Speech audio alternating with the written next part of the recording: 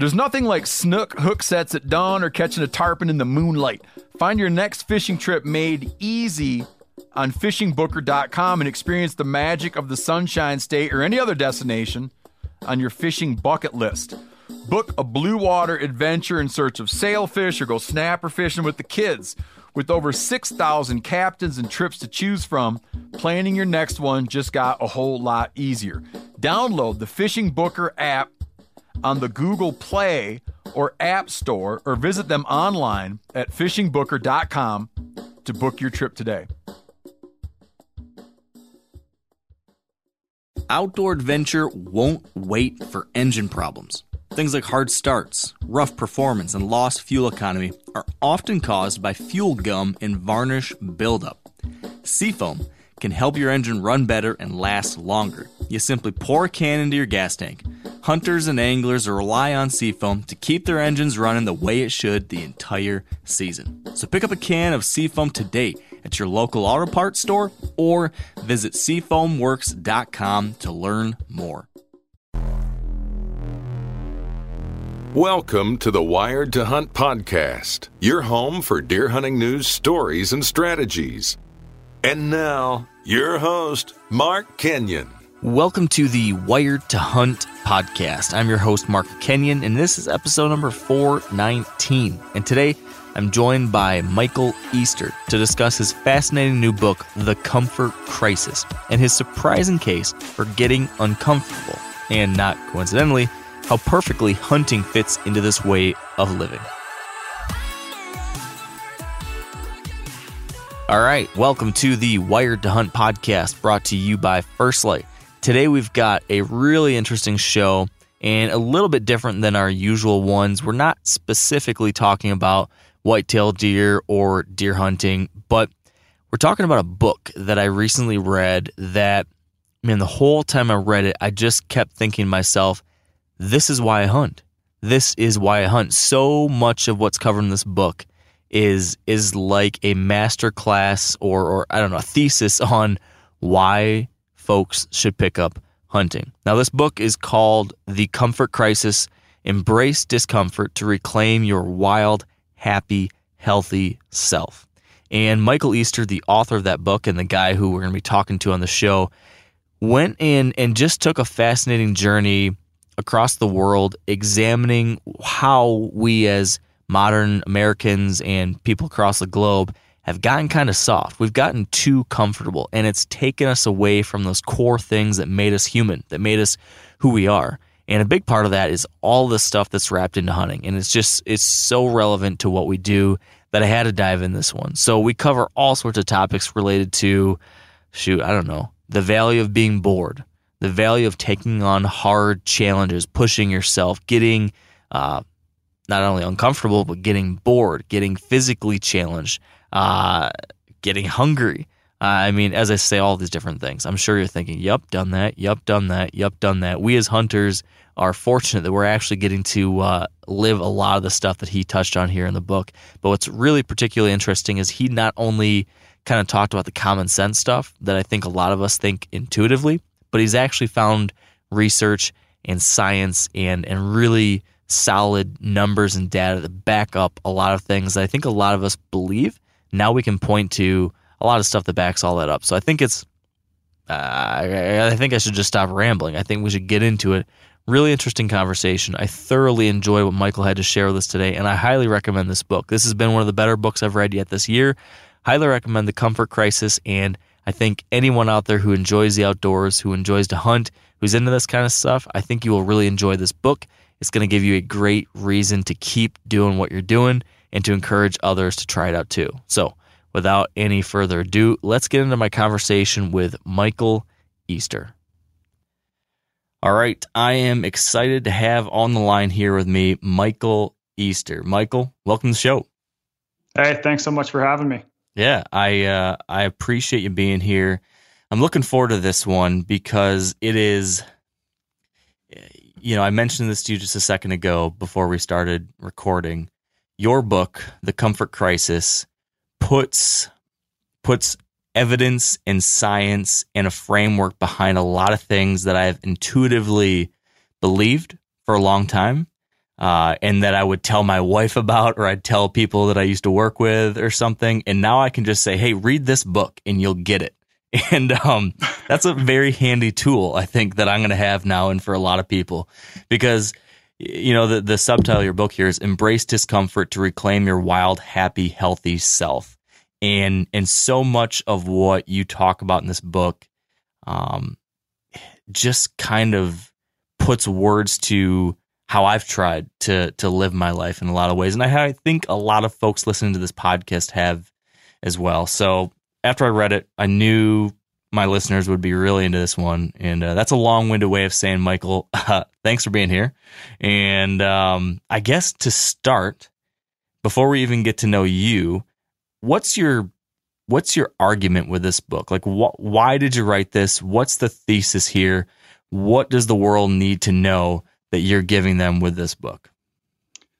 Yeah, well, first of all, I'm glad you liked it. I'm glad I've given you a tool and put some science behind these ideas that, you've had. And I think we all sort of intuitively had, but I'm kind of in a unique position to look into some of the stuff in the book, as my background is a health and science journalist. So I'll give you the short answer and the long answer of the book. The short answer is that in The Comfort Crisis, I investigate basically how our modern day comforts and conveniences are linked to a lot of our most pressing problems today. So things like obesity, chronic disease, depression, even feeling sort of a lack of meaning, like, why am I here? And how by stepping outside of our comfort zones in a variety of different ways, we can dramatically improve our overall mental, physical, and even spiritual well-being. So to investigate this idea, I traveled about 30,000 miles around the world. I met with experts ranging from Harvard researchers and Icelandic geneticists to Buddhist lamas and special forces soldiers. And what I think will be interesting to your audience is that I spent 33 days in the Alaskan backcountry up in the Arctic on a caribou hunt. And that hunt serves as the overarching narrative of the book that kind of gets me into each of these discomforts that we've essentially removed from our lives that are important for us as human beings in a variety of ways. Yeah. Yeah. And that through line, that narrative of that caribou hunt was fascinating, partly because I think almost anyone who loves wild places loves a good story up in Alaska, right? That's the dream, the final frontier for so many of us that want to be. People want to be in those places. And it also took me back to some experiences I had up in Alaska chasing caribou as well. You just got it for a much longer period of time. So I was jealous of the full month plus you got to spend out there, and with a really interesting guy too. You got to spend time with Donnie Vincent, who has been on this podcast a handful of times and is well known within our community and a great representative of our community. So you got a great introduction to it. I did, yeah. And so to kind of let people know how it all came together, I guess, is that my background is that I'm a journalist who writes about the science of human health and performance. I have my entire career. So I'm a professor at UNLV right now. And before that, I worked at Men's Health Magazine. I've written for Outside Magazine, Scientific American, all these kind of places. So background is kind of an investigative journalist. And early on in my career, I'd sort of noticed that anything that improves us usually requires going through some form of discomfort. So for example, exercise, weight loss, going out in nature is uncomfortable, but we know nature is good for us. And as a writer, I'm always sort of drawn to people who live on the edges. And through this work I've done, meeting all these different characters, working for magazines, I became good friends with Donnie. So all your readers not readers, I'm so used to saying that because I'm a writer. All your listeners will know Donnie. And he invited me to come up on this 33-day hunt in the Arctic with him. And, I had never hunted before. I mean, I'd been drug along on some hunts when I was a kid, but it was mostly just guys tipping back whiskey. And, I'd done some outdoor things, but not really anything this, long or epic or really embedded myself in a place that long. And I get up there and it was this completely new experience for me. Because of my background, I thought I sort of knew everything about health and hardship and, I'd embedded myself in some of the world's most extreme gyms and kind of done some crazy endurance events and talked to all the gurus and researchers.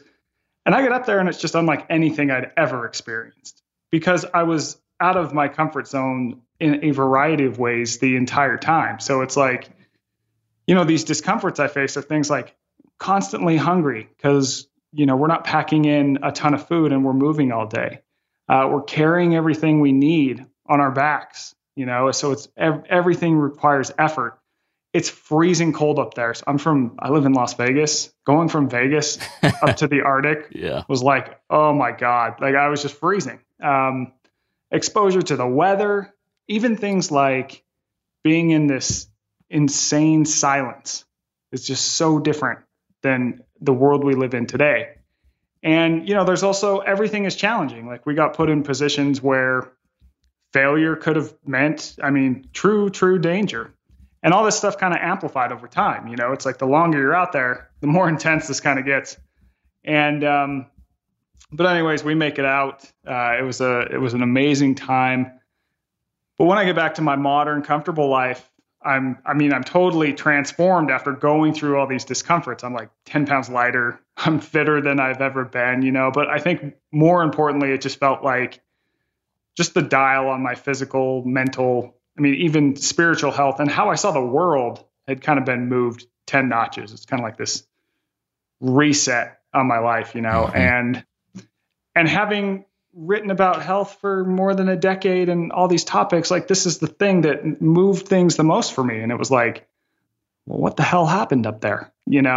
And I kind of realized, I thought back to that observation I made about discomfort. And then I kind of saw my modern life since I'd been out in the Arctic where things are hard and everything requires work and effort.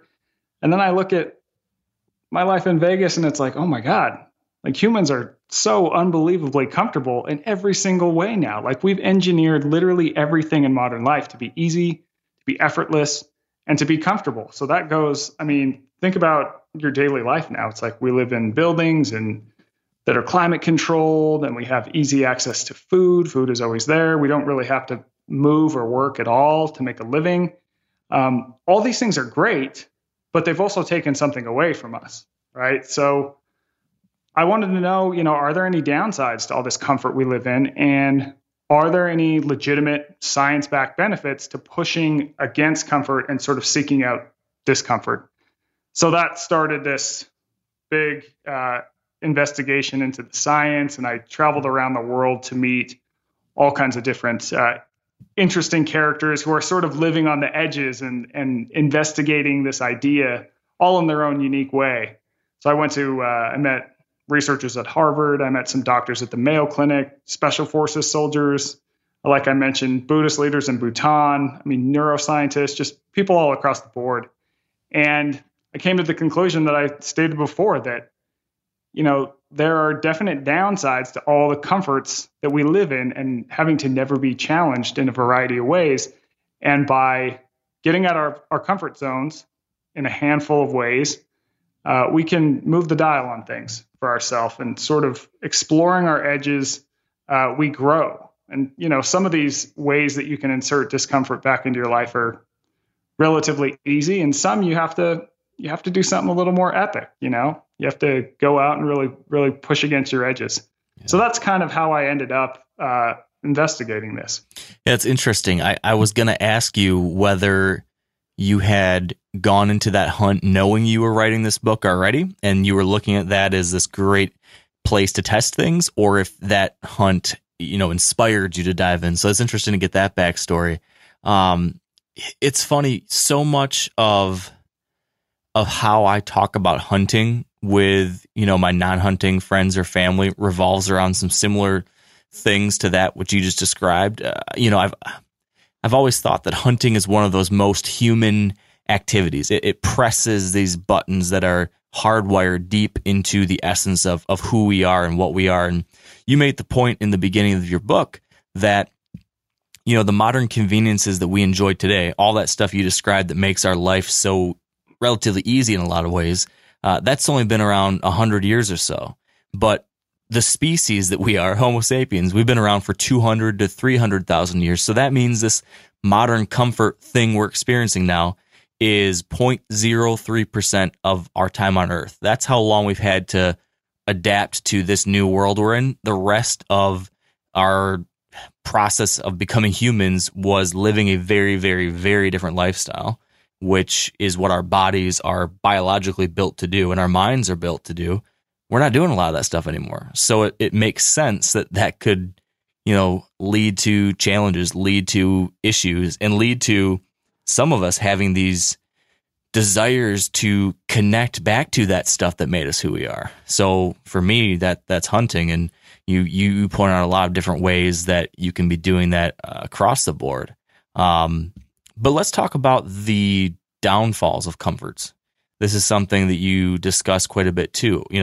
This radical left turn away from what humans were kind of built to do. All this stuff that we now have that's made life so much easier, so less physically stressful in certain ways, et cetera, et cetera. What are the symptoms of that we're seeing now that you found as you started researching this? Oh man, I mean, there are so many, and I kind of frame it like this. And I sort of hinted at this when I was talking initially about the book, but it's like, just stop and look at everything around you. Everything around you right now it's all been invented within 100 years. Like the stuff that is most influencing your life every single day is all brand new. So you're probably like sitting and listening to this right now. Like chairs aren't that old. Or like we invented them a few hundred years ago, climate control, even the shoes on your feet. Transportation, how we have it now, the food we eat and its availability, your constant distractions like media. I mean, digital media is only about 100 years old, and we evolved in these really rough and tumble environments where we didn't have all these things that made our lives easier. So we developed these drives to always be comfortable. So this is why we get hungry, right? Hunger sucks. And it's basically it's your body telling you, hey, you need to go out and get food. And I'm going to make you feel really bad right now so that when you do get food, you'll feel better. And then you'll know, hey, I need to eat more. Movement, like having to exercise. The reason that exercise is so uncomfortable is because in our past environments, there just weren't enough resources where it never made sense to do any sort of extra effort, right? Because there's just not enough food around to burn those extra calories. So our bodies evolved to not want to do any extra effort. And now in today's society, where there's food everywhere, our body is still telling us, hey, you should eat more because that keeps you safe. And hey, why would just sit around? That's so much better for us, but that's not the case anymore. So anthropologists call this an evolutionary mismatch. It's essentially when we develop traits that in one environment are advantageous and help us survive and procreate, and then we move into a different environment, they can backfire, more or less. And I love what you said, too, about there being something, I think, inherently human about hunting. Now, going into this, I'd never hunted before, and I could see that would be the case, but having to experience it, I think was a really new, interesting experience for me across the board. And I think you're right. Like hunting, we're so removed from the modern environment when we're hunting. And I'm saying this as a person who's only been a few times. So, but it's just radically different than even, climbing a mountain or doing any other random outdoor activities that a lot of people do today, where we're on this sort of trail and we don't veer off the trail. In hunting, we're really embedding ourselves in the wild, and there are scientific benefits to that for our brains and bodies, and having to engage with the life cycle too. I mean, that was a huge leap for me as well, right? It's like before this, it was like, oh yeah, meat just magically appears at the grocery store. Right. You just go down and buy it. I never thought about meat. It's just like you grow up eating meat and whatever. That's what you do. But, yeah, exactly. And there's no problem. I'm not criticizing that at all, because it's just, it's amazing that we have such a great food system that can keep us all alive. But there but I think there are tangible benefits to having to think about where your meat comes from and where your food comes from, and go through these periods where, maybe you experience a little hunger. Yeah. Yeah. You point out 5 kind of overarching themes, 5 categories of discomfort in some way that you explore how we've moved away from them and learned as a society to avoid them.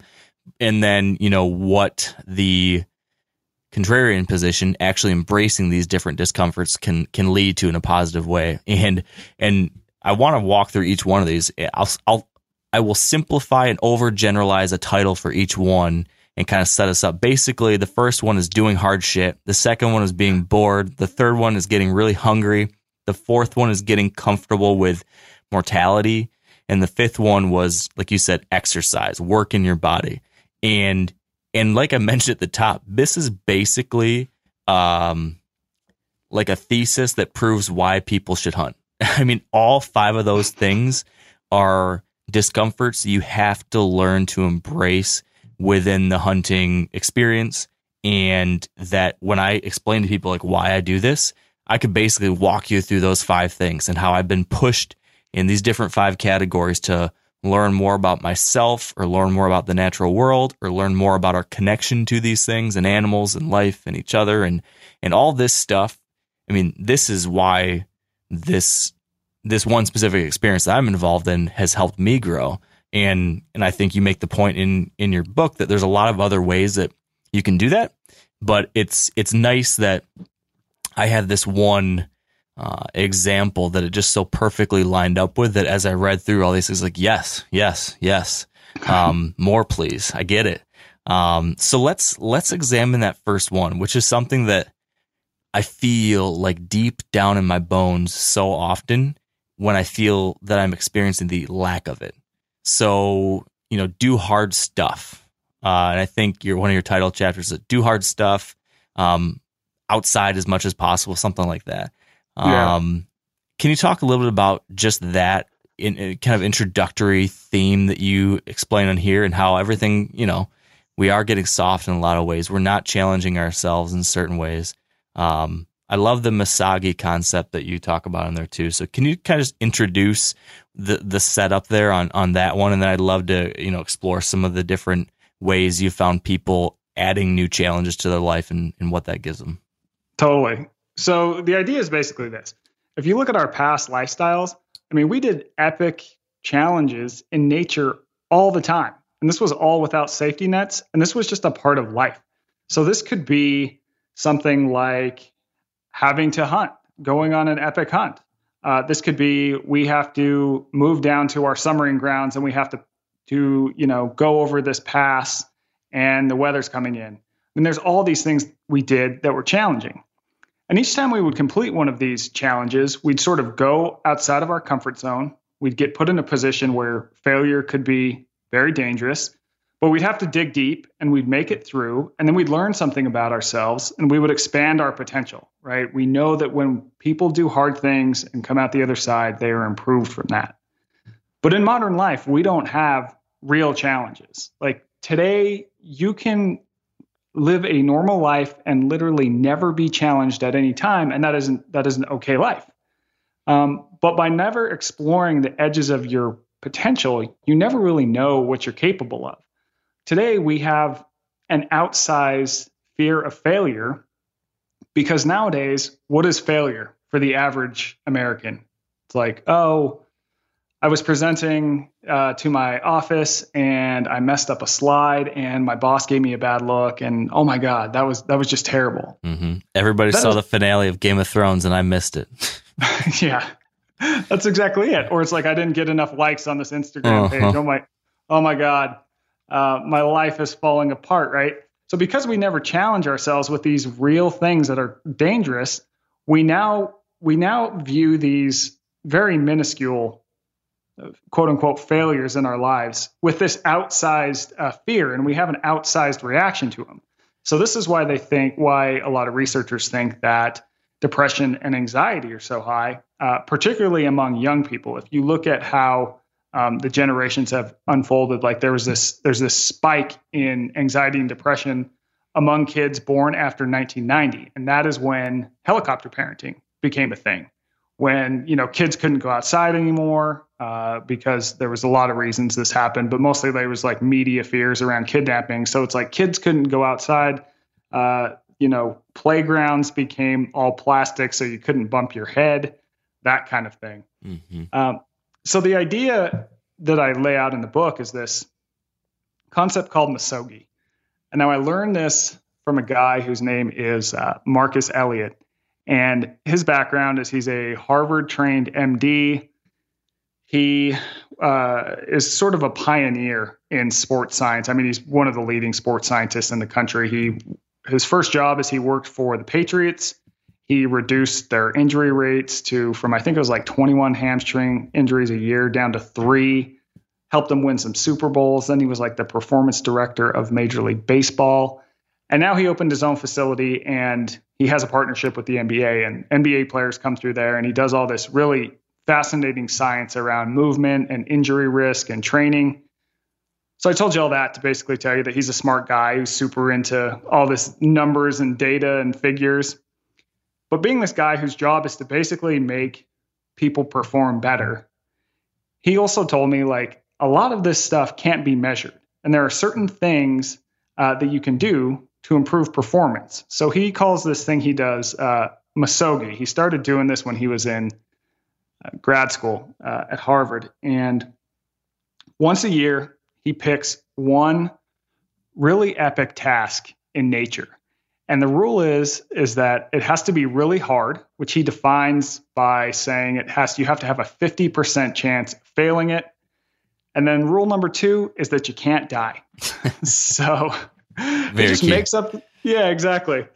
He makes up these wacky challenges. Like him and athletes will go out and his friends. And for example, one of them, they got this 85-pound boulder and they walked it 5 miles underwater, under the ocean off the coast of Santa Barbara. It took them like 5-6 hours. They had no idea. I mean, they don't train for any of these things. It's just like, we're going to do something crazy in nature. And there's going to be all these moments where we want to quit. We're only going to have a half a chance of actually finishing this thing. But along the way, we're going to like learn something about ourselves and what we're truly capable of and face these, sort of real challenges and face down our fears. And by coming out the other side of that, it's like you can bring those tools back into your normal life to really move the dial, Yeah, man, there's so, that idea resonates with me so much. And it's kind of funny. I've been reading a lot about a very separate, well, maybe not entirely separate idea around evolution and extinction. And how a lot of extinction events, this being kind of the opposite of evolution, happens, it's a long, slow trickle of these things happening. And then there's these punctuations of massive change that, are where the real change happens. Environmental conditions warp dramatically, forcing immediate adaptation or extinction. And so you have these events that, these staccato events that define life or the lack thereof. And so that's like on the macro scale. If you zoom that into the micro scale of individual lives, I think you can make a case that the exact same thing is true.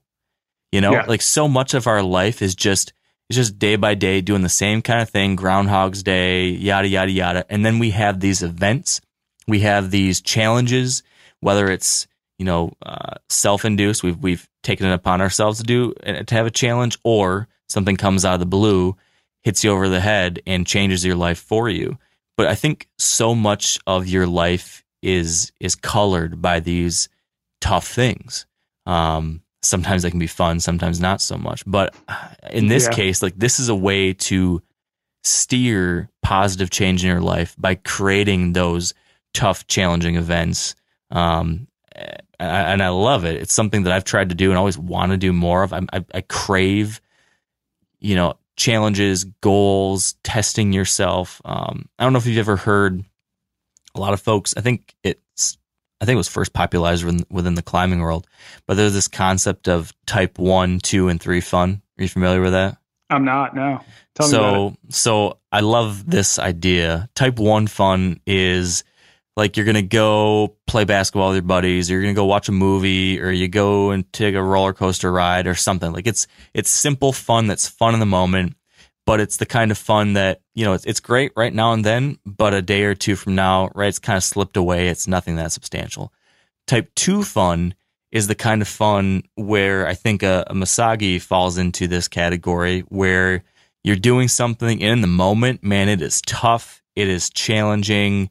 You might look at your buddy, you're climbing a mountain, and you look at your friend, you're like, man, this is stupid shit. Like this is miserable, this is crazy. But you do it, you get through it, and the next day you're beaming, like, man, that was incredible, that was amazing, I can't believe we did that. And a year later you're telling the story, and 5 years later when your buddies get back together and you're having a beer, you're telling the story again. And those are the things that I live for. I live for like that type 2 stuff. And then type 3 is the stuff like where you just about die and it's scary as hell, and maybe it's not fun at all, but it makes for a great story. So usually the sweet spot's the type 2 fun. But I feel like this concept that you've been writing about, you know, it fits into that a lot. I mean, whether it's planning a week-long backpacking trip or a crazy day like what you're describing Elliot was doing, or people, you know, that sign up for one of these 100-mile ultra marathons. I mean, anything like that just like pushes you to go beyond what you think is possible and make you do something crazy and forces you to just like dig in. There just seems to be so much positive that comes out of it. I mean, the science backs that up, right? I mean, there's a lot of things that come from those. Yeah. Well, think of the work of Joseph Campbell, who's the guy. I mean, he's this. He came up with this idea of the hero's journey because he investigated all these different cultures around the world, and he found that most of their stories of myths, they have the same key elements, and it's that the hero leaves the comfort of their normal life. They go out into this trying, uncomfortable middle ground, and they really, you know, battle, and they're up against it. They're uncomfortable. They're not sure if they're going to make it to the other side. But they do. They succeed. And then they come back into their normal life and they are better for it, and they have evolved as a person. So this is the same concept of like a rite of passage, which is another thing that young people don't have. You know, in traditional cultures, a rite of passage was usually this sort of epic nature-based physical challenge. Like the Maasai tribe, they would send their young out to hunt a lion with a spear. The Inuit would send young people out to hunt caribou and narwhal and those sort of things out in the, you know, challenging environment. And then they come back and they're better for that. And we don't have that. And I mean, I even think of in your book, there's the scene where you and your buddy are headed into the Bob Marshall Wilderness, and you've got these pack rafts, right? Yeah. And you're like going to get across this lake or this pond, and the weather is just hammering you, and it's very clearly dangerous. And like your mind is, man, what the hell are we doing out here? And then you guys just look at each other and you just smile. Yeah. Eventually, because you're like, this is so stupid, but it is so awesome. And that's something, that's something you're never going to forget the rest of your life. Yep. And you mentioned before, our days can get very routine, and there is a very good scientific reason for that. It's because we evolved in these harsh, trying, uncomfortable landscapes. If we could predict something, that kept us safe.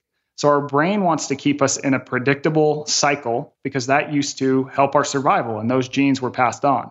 But nowadays we're living in these worlds where it's so predictable and so survivable. I mean, it's hard to die now, right? That it's keeping us within these sort of safety nets that lead us to live these lives that when we look back, you know, when we're older, we're not going to have many memories of sitting around watching, you know, the 10th season of Top Chef, that sort of stuff. So. Yeah. Now, I'm trying to remember from the reading, were there any specific best practices other than making it hard and not dying? As far as like things to think about if someone's wanting to add this kind of challenge or some kind of event to their life, were there any big things to think about there? Yeah. So think truly challenging, to kind of give them a little more detail on what constitutes hard. So let's say you decide you're going to do some crazy outdoor run. If you're training for that by, running 10 miles one day, 15 miles, and you got this whole training program and you decide you're going to run 50 miles and you do like these training runs up to 30, 40 miles, that's not hard enough because you've trained yourself into the fact that you're not going to fail. Now, if you decided you were going to run 50 miles and you'd never run, say, 30 before, but you thought maybe you could do it. Now, 40 seemed like a pretty big stretch, but maybe you could do it. But 50, you're like, shit, I really don't know if I could do 50. Well, then that would be hard enough. Like, you need to have a real sense that, like, I may not be able to finish this thing. Rule 2, don't die. So that means, be safe about this. Take your damn cell phone in case you're like, okay, I need someone to come pick me up or whatever. And then the other ones are that you don't want to do something that is very comparable to, you're not doing this to compare yourself to others. So, for example, you don't want to be like, oh, well, I don't know. This guy ran a marathon and he did it in this time, so I'm just going to try and do it in a shorter time so I can beat him. So it's like you want to do this for yourself and you don't want to share this out on social media because this is really just for you. And it's this one thing where you can think back on and just be like, oh man, I did this weird, quirky thing that I can't compare to anyone else. Like you want to make this 100% for you and your own growth and epic stories. And I mean, bring friends along too, right? Yeah. No, were there any tangible, like what was it, Mark Elliott or Matt Elliott? Marcus. Yeah, Marcus Elliott. So when he's pitching this to the athletes he works with or different things like that, like what's the take home? Like if you do this, he's not telling them you're just going to get a good story. He's not telling them you're just going to be better for it. Was he able to prove any kind of performance improvement or mental health improvement or anything in a quantifiable way, or are we basically saying, hey, trust me, you're going to feel like a new person after having tackled a challenge like this? Yeah, it's hard to measure, right? But he says, and it could be a chicken and egg thing where it's like the guys who decide to do this are already ones who are wired a certain way. You don't know. But like the guys that he has do it, and, he named some names for me and said, don't share them because a lot of these athletes don't want their names out with all this different stuff. But I mean, they're some of the best in the game, and a lot of them are known for these clutch performances. Mm-hmm. And so it's like they sort of get this inner sense of confidence because it's like if you've done these really rad, cool, crazy things that you didn't think you could do, but you came out on the other side of that and did it, that can give you a new gear. You're going to find out a lot about yourself when you're out on those edges, sort of exploring what your edges of tolerance are. Yeah, makes a lot of sense. Another one of these big discomforts that we've lost in today's day and age is boredom. And man, as I was reading that about this phenomena, I certainly started catching myself doing things so much more often, and I realized how few quiet moments are left in life because we've filled them with so much distraction. Can you talk a little bit about this, just the epidemic of distraction and lack of boredom, and why that's not such a good thing? Yeah, so I started thinking about this because we're in the Arctic, and we're sitting on hills glassing for caribou all day, and I mean, it took us a while to find, for any caribou to run through. We're trying to catch them during this migration, right? And so we'd sit on these hills with like glassing scopes. Nothing is happening. And my cell phone doesn't work up there. It's not like I brought a book or a magazine to kill the time. I'm just sitting there doing nothing, right? So I'd start like reading the labels on my energy bars. I'd start reading the tags on my gear, going, oh, okay, this is 80% down and 20%. Wow, polyester, huh? Who knew? Yeah. But then eventually, your mind starts to wander and go to these different places. And so I get home and I start to look into this. And it's so different than life at home, right? Whereas like now when we're bored, we just pull out our cell phone. Like how often do you pull out your cell phone or turn on the TV or whatever, turn on a song or something? Boredom is uncomfortable, and there's a good reason for that. It's an evolutionary discomfort that we evolved to have that basically tells us that we are using our time in an inefficient manner. So as we evolved, it would basically kick on any time that we were sitting around, because we always needed to be working somehow to gather resources to get ready for the next, storm or whatever it was. It would kick on and be like, hey, you should be doing something right now. And we'd go out and do something. But now our escape from boredom is, like I said, it's just your cell phone or whatever it is. So we're not using it for productive time anymore. We spend 11 hours and 6 minutes a day on average engaging with digital media. So that's a few hours from our cell phones. We spend like 5 hours on average watching TV, and then there's, music and all that other stuff. I mean, all this media is not even 100 years old. Like, the radio was invented, I think, in the 20s. So we went from this period of life through all the time we evolved, where we would experience these moments of downtime and boredom, and it would often compel us to go do something or think creatively or come up with some new way to improve our lives. Then we invent media, and now it's like when boredom kicks in, it's like, I'm just going to go on YouTube and watch some video. That's not really improving our lives. And the other thing that's interesting about boredom is a lot of times it will force our mind to go inward. We'll start thinking of ideas about how we can improve our lives. We'll come up with plans. We'll come up with maybe creative ideas. It's like when I was up there in the Arctic, I'd look at nature, I'd notice things that was interesting. And then I'd think, I just came up with an idea for a magazine article. I came up with a bunch of different ideas. I wrote some of the book. I did all these different things that were a little more creative. And that's restorative for our brains. Whereas a lot of the media that we use today, we're having to focus outwardly. And when your brain is focusing on the outward world, it's actually working very hard. But when we're thinking inwardly, it gives our brain these periods of downtime. It's like these two different modes that scientists talk about. So now that we're on media so much, it's like, one, we're just consuming this stuff that isn't really helping our lives a lot. I mean, unfortunately, most people don't go, I'm bored. I think I'm going to open up the encyclopedia and learn something great. Like, most people are just like Instagram, Twitter, YouTube, whatever it is. And then two, because we're focused outwardly so often, it's really burning out our brains. And this is leading to burnout. We have lower ability to focus. Our creativity is dropping. We have higher rates of anxiety. Like, our brains are just burned out. And so by putting ourselves in positions where we can become bored, which is another reason hunting is great, because your cell phone often doesn't work out there, and you kind of have to just sit with yourself and be with your thoughts. We can not only sort of begin to think on a different wavelength and think about things that would maybe improve our lives, come up with ideas and all these different things, but we're also just reviving our brains, giving ourselves some downtime. Yeah. So what's the prescription other than going hunting more and making sure your phone's off? Yeah. Well, I mean, so everyone thinks phone, and the reason is, I mean, there's good reasons for that. It's because phones are new and phones are always on us and they actively steal our attention. But you see all these, articles that are like how to break up with your phone, why you need to use your phone less. But I really think about it as you just need more boredom in your life, because a lot of people will put down their phone, but then they'll just flip on the TV. It's like your brain doesn't know the damn difference between the two, right? You're basically doing the same thing. It's just a bigger screen. Yeah.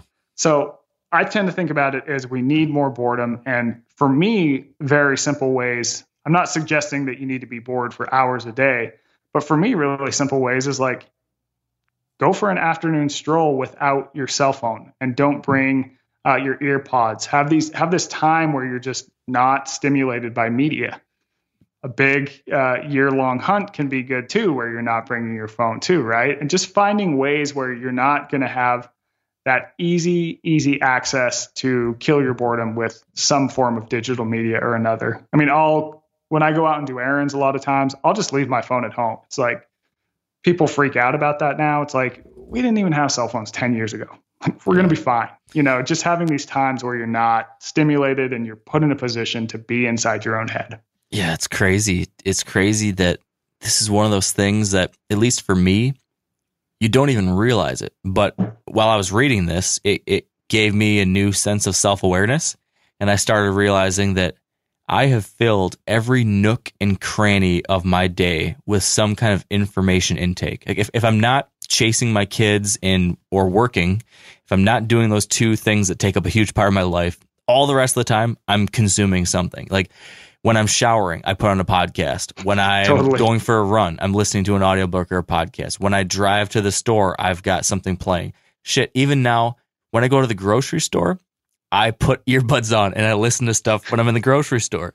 And I realized, wow, like I'm leaving no gaps at all to just think about stuff, to just let my mind wander. And like you said, the science is showing that you need that empty space to be creative, to be to do so many things. I mean, it was an eye opener for me, and so I've actively been trying, and I still have this tendency because I'm a voracious learner. I just want to learn. I want to know more about that. I want to know more about that. So I'm constantly trying to consume stuff, but I have to check myself. So some mornings when I go for my run, I'll be like, I can't find a podcast I want. I don't like this one. Don't like this one. And then I'll catch it and I'll be, oh, that's a great sign. You don't need to listen to anything. Just run and think. And that's been a good thing, I think. Yeah, I'm totally the same way. It's a battle. I mean, what we need to realize is we have these evolutionary impulses, one, but number two, I mean, there are entire billion-dollar companies where people with PhDs sit around all day and think, how can I make this cell phone app more addictive to people? How can I get people to engage with it more time of their day? And it's like, I know for myself, morons like me, it is a battle to fight against these amazingly engineered apps. But it's one we got to fight, because I think, like I said, when you look at the data and how it's affecting people, we need those periods of downtime. So that's why I do the force thing. It's like, I don't even want my cell phone on me, because I know that my brain is just going to default to grabbing it. If it's just nowhere, and if I can put myself out of the house where there's not screens and stuff, it's like I'm forced into boredom. You know? Yeah. So much of this is preempting the impulse. So when your mental state is strong, it's like the same thing with trying to eat healthy, at least for me. If I just have like junk food around the house, then it's going to catch me at moments when I'm vulnerable and it's there, and I'm going to eat it because I had a bad day at work or something happened, whatever. And then, that'll make me feel really good in the moment, and then you eat it. But if you can be strong in those moments of strength and say, you know what, I want to be a healthier person. I know that it's going to be hard for me in moments of vulnerability. So instead of just having this stuff around, when you go to the grocery store, I'm not going to buy any junk food. I'm not going to keep this stuff in the house. If my grandma comes by and brings a dozen cookies, don't tell her, but I'm going to throw them in the trash afterwards, because I know that I'll eat them if I let them stay here. It's like those types of things have to be applied to, preserving pockets of boredom. Or pockets of focus. There's this idea of deep work, that the same things that are challenging that you're describing here also make it really hard to do good work, because we're constantly checking our phones, we're constantly checking email. So I've had to, I'm sure you had this when you were writing this book, to get my book done, to get any of like the work that I need to get deep into it, I have to put my phone literally on the other side of the room. I have to shut down the browser window. I sometimes will set a timer on my phone and say, all right, for the next 30 minutes, nothing. Like every time you have this impulse to be like, oh, this is hard, I want to just look at ESPN, or this sucks, why don't I just see what's on my phone? Like instead of that, I cannot do anything but focus for the next 30 minutes. And then that alarm goes off and I'm like, okay, I can feel like I got solid 30 minutes done. Now I can take a break. It's like those weird little things that you need to create. And maybe this isn't for everybody. Maybe I'm just weird, but I need to create, frames to work within to make myself effective. And I think the same applies to staying bored. Keep your phone away. Keep the notifications off. Maybe you don't need the Facebook app on your phone. Maybe you don't need to take, your phone with you on the hike. Maybe you don't need to take it on your hunt. That's something in the hunting world where lots of times you don't have service, but if you live in a place with service, you have the same temptation. You're sitting out there and you should be enjoying nature and watching what's around you and paying attention. But if there's nothing actually happening at that moment, I've certainly been guilty of yanking it out too. So 100%. 100%. Pay attention here, because this is a hell of a good service. It's called the Wellness Company. picture this, okay? You wake up, you got a scratchy throat, you're all congested, you got a runny nose, you got a cough, whatever. And you weigh your options, like you tough it out, get sick, take time off work, try to get a doctor's appointment sometime in the next few months, wait 2 hours at urgent care and sit in a room full of sick folks. Or you open your medical emergency kit. You match your symptoms to the doctor recommended prescription and you start on the right meds right away. These medical emergency kits is not a first aid kit, all right? It comes with doctor-prescribed meds to treat over 39 medical issues. So, on hand, strong antibiotics for infections of all types. Plus, a doctor's easy guide so you know exactly what to take and when. No waiting to see the doctor, no waiting at the pharmacy. It's all in there. Every home should have at least one medical emergency kit. Order yours online in minutes. Your kit will be rushed to your door. Get 15% off at urgentcarekit.com/meateater and use promo code MeatEater. That's promo code MeatEater at urgentcarekit.com/meateater. Hey, if you guys like to cook outdoors, and you oughta, you should check out the Weber Slate rust-resistant griddle. Now, this is a good innovation here, and it solves a real problem, okay? So this is a carbon steel cooktop that's safe for metal tools, like a griddle on your grill. It's pre-seasoned with food-safe oils and ready to cook on right out of the box. There's no use of coatings, okay? You can use metal tools to flip, press, and scrape without worry. It's the griddle that stays ready, not rusty. Now, the problem with griddles, everything rusts. No one talks about how bad everything rusts. The reason they don't, because they couldn't fix it until now. Well, Weber's new rust-resistant technology, your Weber grill will last for years. When used, the carbon steel griddle hardens and bonds the surface, reducing the ability for moisture to collect and rust to form. With the new Weber Works Prep Cook and Store system, you can keep cooking and cleaning supplies handy, carry food and condiments from the kitchen to the griddle, and even convert the side table into a prep station. Get fired up for your new Weber Slate rust-resistant griddle. You talk about something that, again, a lot of us would just say like, oh yeah, I've experienced this. But now the science is backing it up in a really substantial way, and it's pretty cool. And that is the value of being outside. I think, after the last year, after COVID, people are really starting to see this that maybe previously hadn't. Can you talk about this new wave of studies and science that's pointing to actual quantifiable benefits of being outside and quote unquote forest bathing and stuff like that?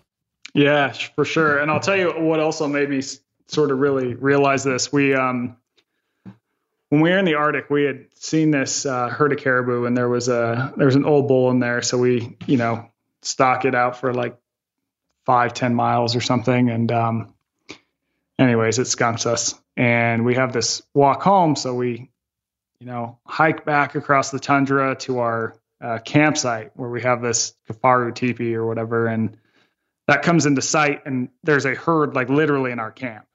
And we kind of look at it, and it's all younger caribou, and so we're like, okay, whatever. And I'm there with Donnie, Vincent, and his cameraman William Altman, who's a great dude too. Mm-hmm. And so William's like, okay, I'm going to go get some footage of this, because Donnie, if you guys have seen his films, it's not just hunting. I mean, it's almost like it's a nature documentary, like Planet Earth, that happens to have some hunting in it, you know?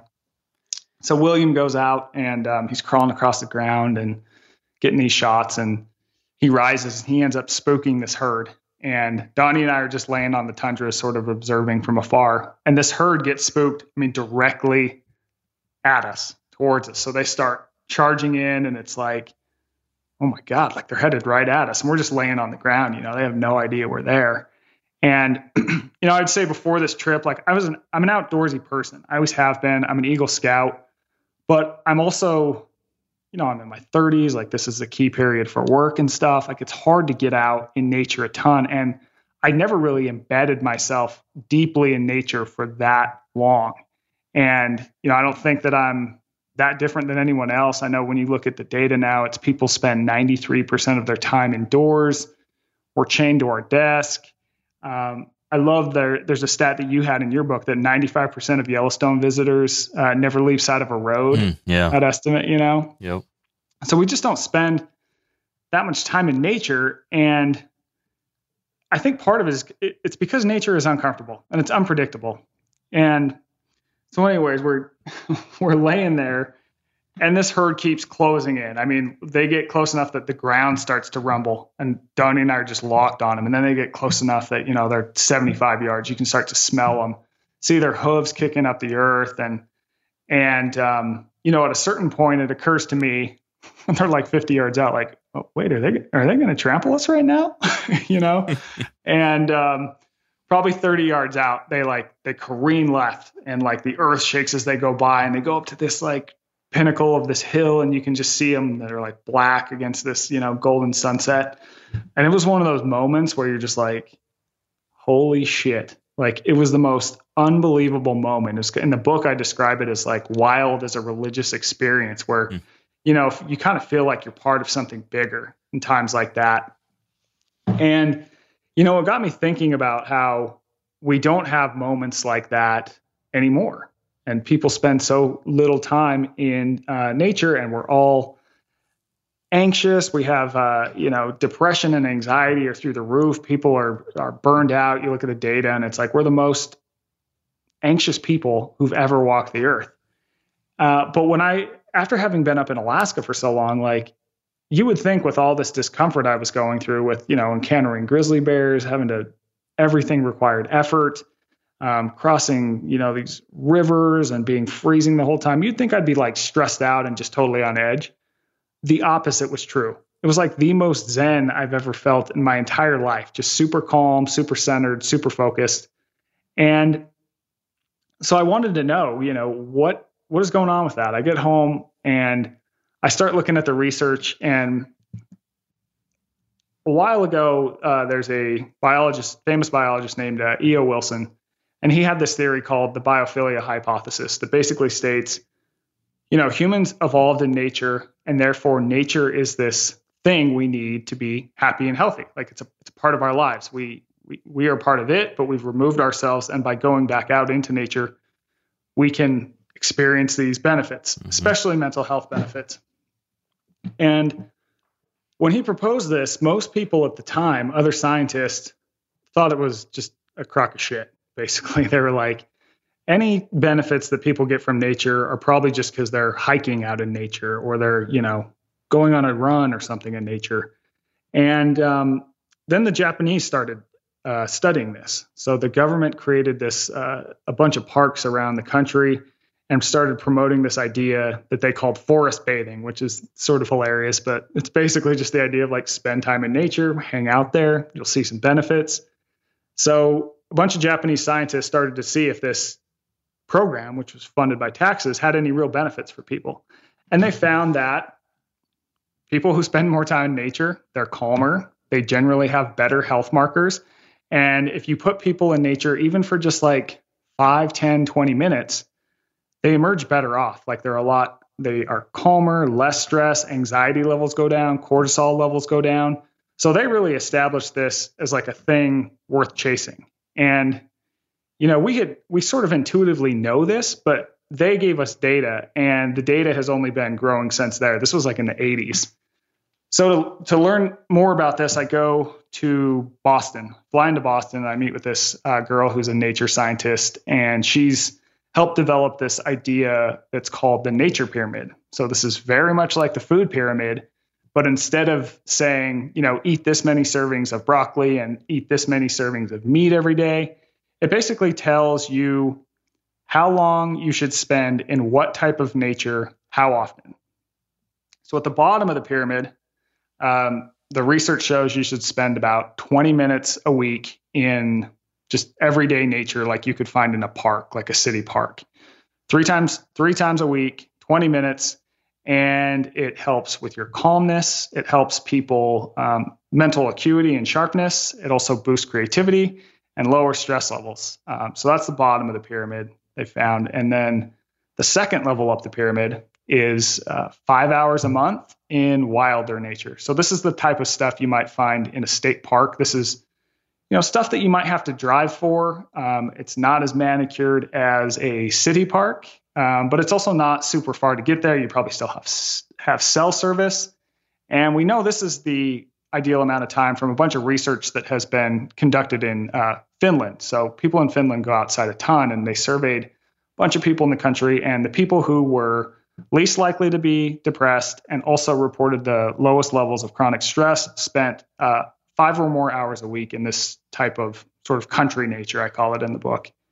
The very top of the pyramid, and this is, I think, what's most fascinating to me and will be most fascinating to people who do, overnight and extended hunts and do, any sort of backpacking trips, is the top is 3 days a year you should spend in the backcountry. So this leads to pretty crazy brain changes where people's brains start producing what are called alpha waves. Now, these are the same brain waves that are found in experienced meditators, like the yogis who live in the caves, So spending this 3 days or more out in very off the grid nature where your phone doesn't work, there's, no roads, you have to hike in.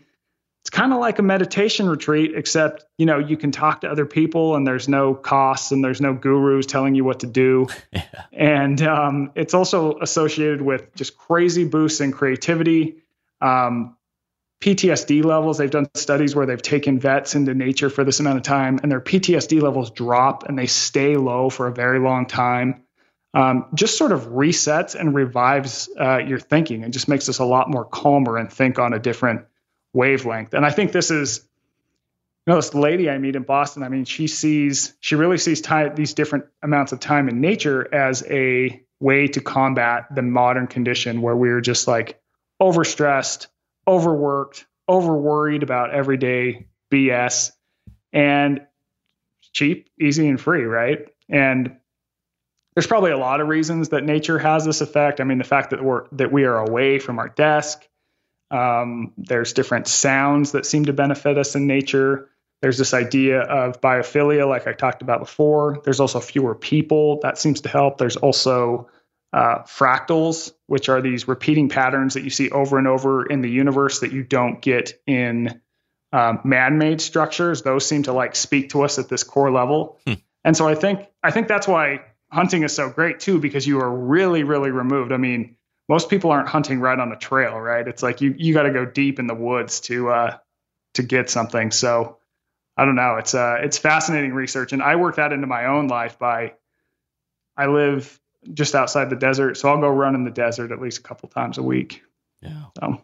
Yeah, man, it really is interesting to see the science backing up, those types of experiences, and it just helps put words and numbers to a feeling that I think a lot of us have had, and for some reason seeing that verified just makes it seem that much more satisfying to know, like, okay, yeah, these things I've been doing, these trips I've been planning, these excursions that I'm telling my boss that I need some time to go do, like it's worth it. It's really helping.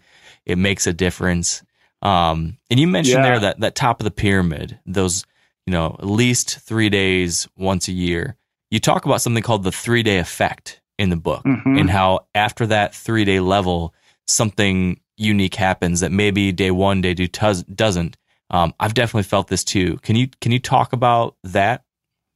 Yeah. So that 3-day effect, it has an interesting history. So there's this fascinating rare bookstore in Salt Lake City owned by this guy named Ken Sanders. And he's sort of this icon in Salt Lake City. And he used to hang out with Edward Abbey and go on trips with Abbey, which I'm sure a lot of your listeners would be familiar with. And he just noticed that on the 3rd day that he would spend out in the wild, he would start to feel a lot calmer, just start to feel a lot different, more at ease, more like, he feels good about himself, and he mentions this to a guy whose name is David Strayer, who is a neuroscientist at the University of Utah. And Strayer is probably the world's foremost expert on how cell phones affect the brain and our attention. And he's also a hardcore nature junkie. Like he'll go and spend a long time out in the wild. And he was like, oh, yeah, I feel that too. And he'd had conversations with people who also said the same thing. And these are conversations with colleagues who were, these PhD wielding people who love data, numbers, and figures.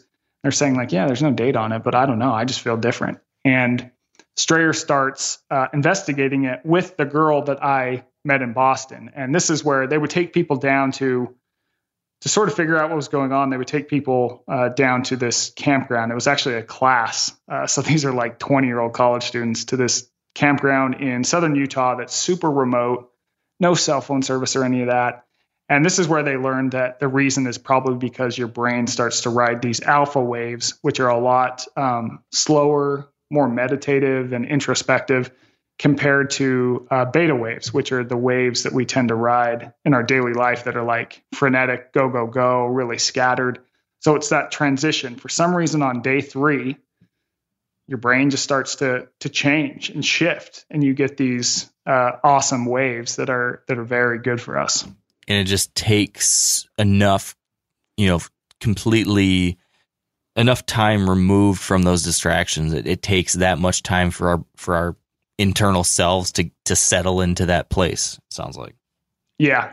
So they, on your first, you think about it when you go out if you go camping for a handful of days, it's like the first day you're going, oh, did I leave the garage open? Shit, am I going to have too many emails when I get home? And then all the setup, all the stress of getting ready, getting settled in, figuring out what you're doing.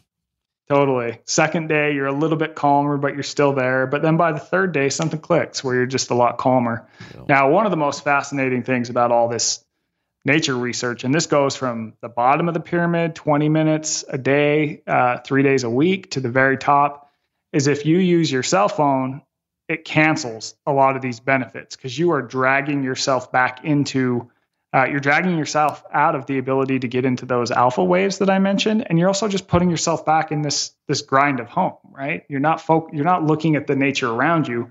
You're staring at a screen, and you could look at a screen any damn place in the country at any time. It's like, if you're going to be in nature, enjoy the nature, man. Put your phone down. Yeah. Yeah. That's easier said than done. It is.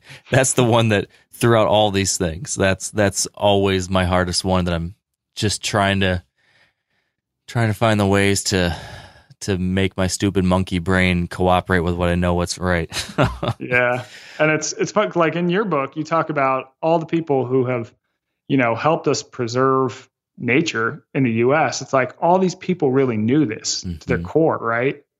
Yeah. They knew this. And so they acted on it. And only now, 100 years later, or whatever it is, are we having the data to back this up. Like, damn, yeah. John Muir, Thoreau, Leopold, Bob Marshall, all these guys, they knew in advance what was going on, and they acted on this without needing all this data. And man, we're lucky for it, right? Yeah, thank goodness. And you would think that now that we do have all this data, it should make our work to keep these places around that much easier. Folks should listen because there's quantifiable benefits to it, but sometimes that doesn't hold up as much as you'd like. But I do think that this wave of new research around it is going to lead to, just another feather in the cap of the importance of having wild open places, having parks, having public lands, having green spaces in cities. I think, we live in a civilization and a capitalistic society that thrives off data. We want data to prove everything.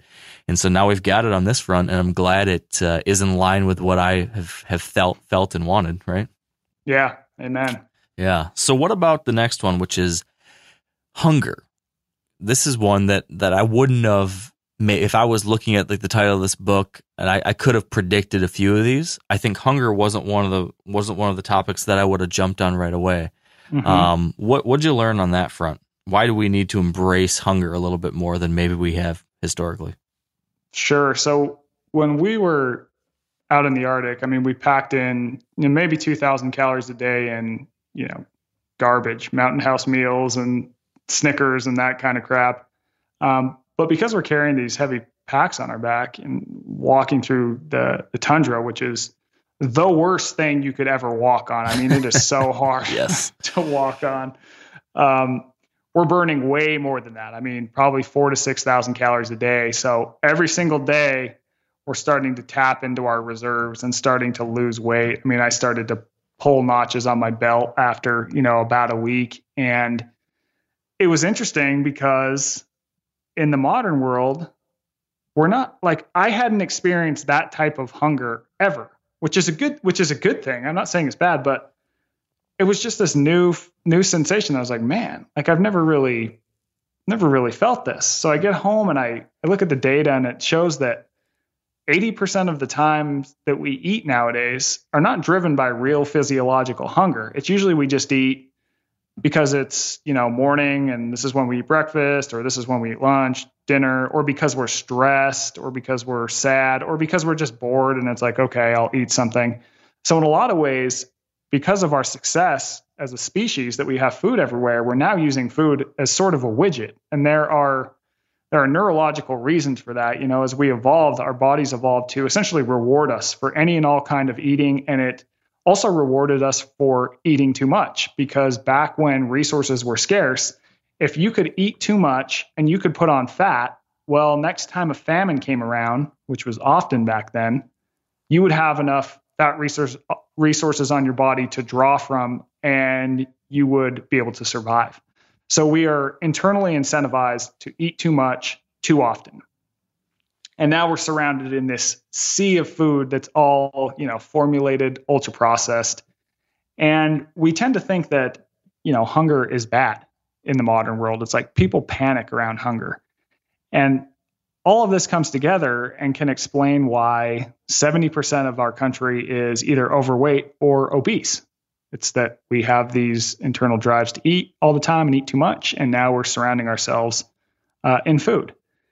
And, millions to combat this, it's like millions of people try to diet each year. And there's all kinds of diets out there that sort of tell you, eat this, not that. Or it's like sugar is the reason you're fat. Stop eating sugar. Fat is the reason you're fat. Stop eating fat. No, it's actually carbs is the reason you're fat. Stop eating carbs, And most of these diets fail. You look at diets, I think 95% of people who lose any weight in a year, they gain it back, which is unfortunate. And in a lot of these diets, it's like a key claim is no hunger. So I'm thinking about this. And when I get back from Alaska, I'm 10 pounds lighter. And I'm also eating like all the foods that the diets tell you never to eat. Right. I mean, this stuff is like ultra processed garbage. I mean, it is just horse shit food. And no dietitian is prescribing Mountain House meals for their clients. That's for sure. God, I hope not.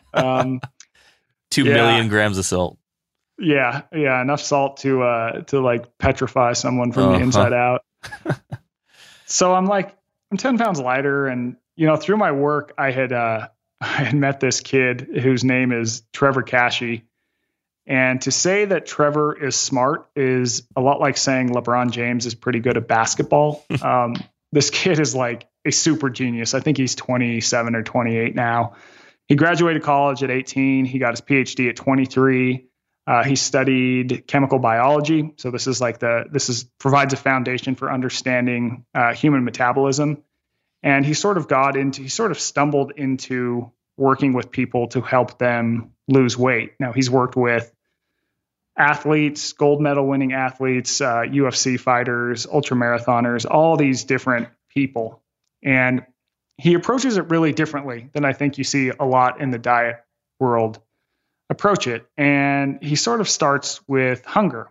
So you look back at that figure I told you that 80% of the time we eat, it's not because we're actually hungry. It's just because we're using food as a mechanism for something else, to deal with something else. So he doesn't actually care why you eat, I misstated that. He doesn't care what you eat. He cares why you eat. So a lot of his method is building awareness about why people are eating, whether it's true physiological hunger or they're just using food as something else. And a lot of it is increasing awareness of just how much people eat, because we have these past drives that are telling us, hey, eat a little more, eat too much. But we eat more than we actually need to.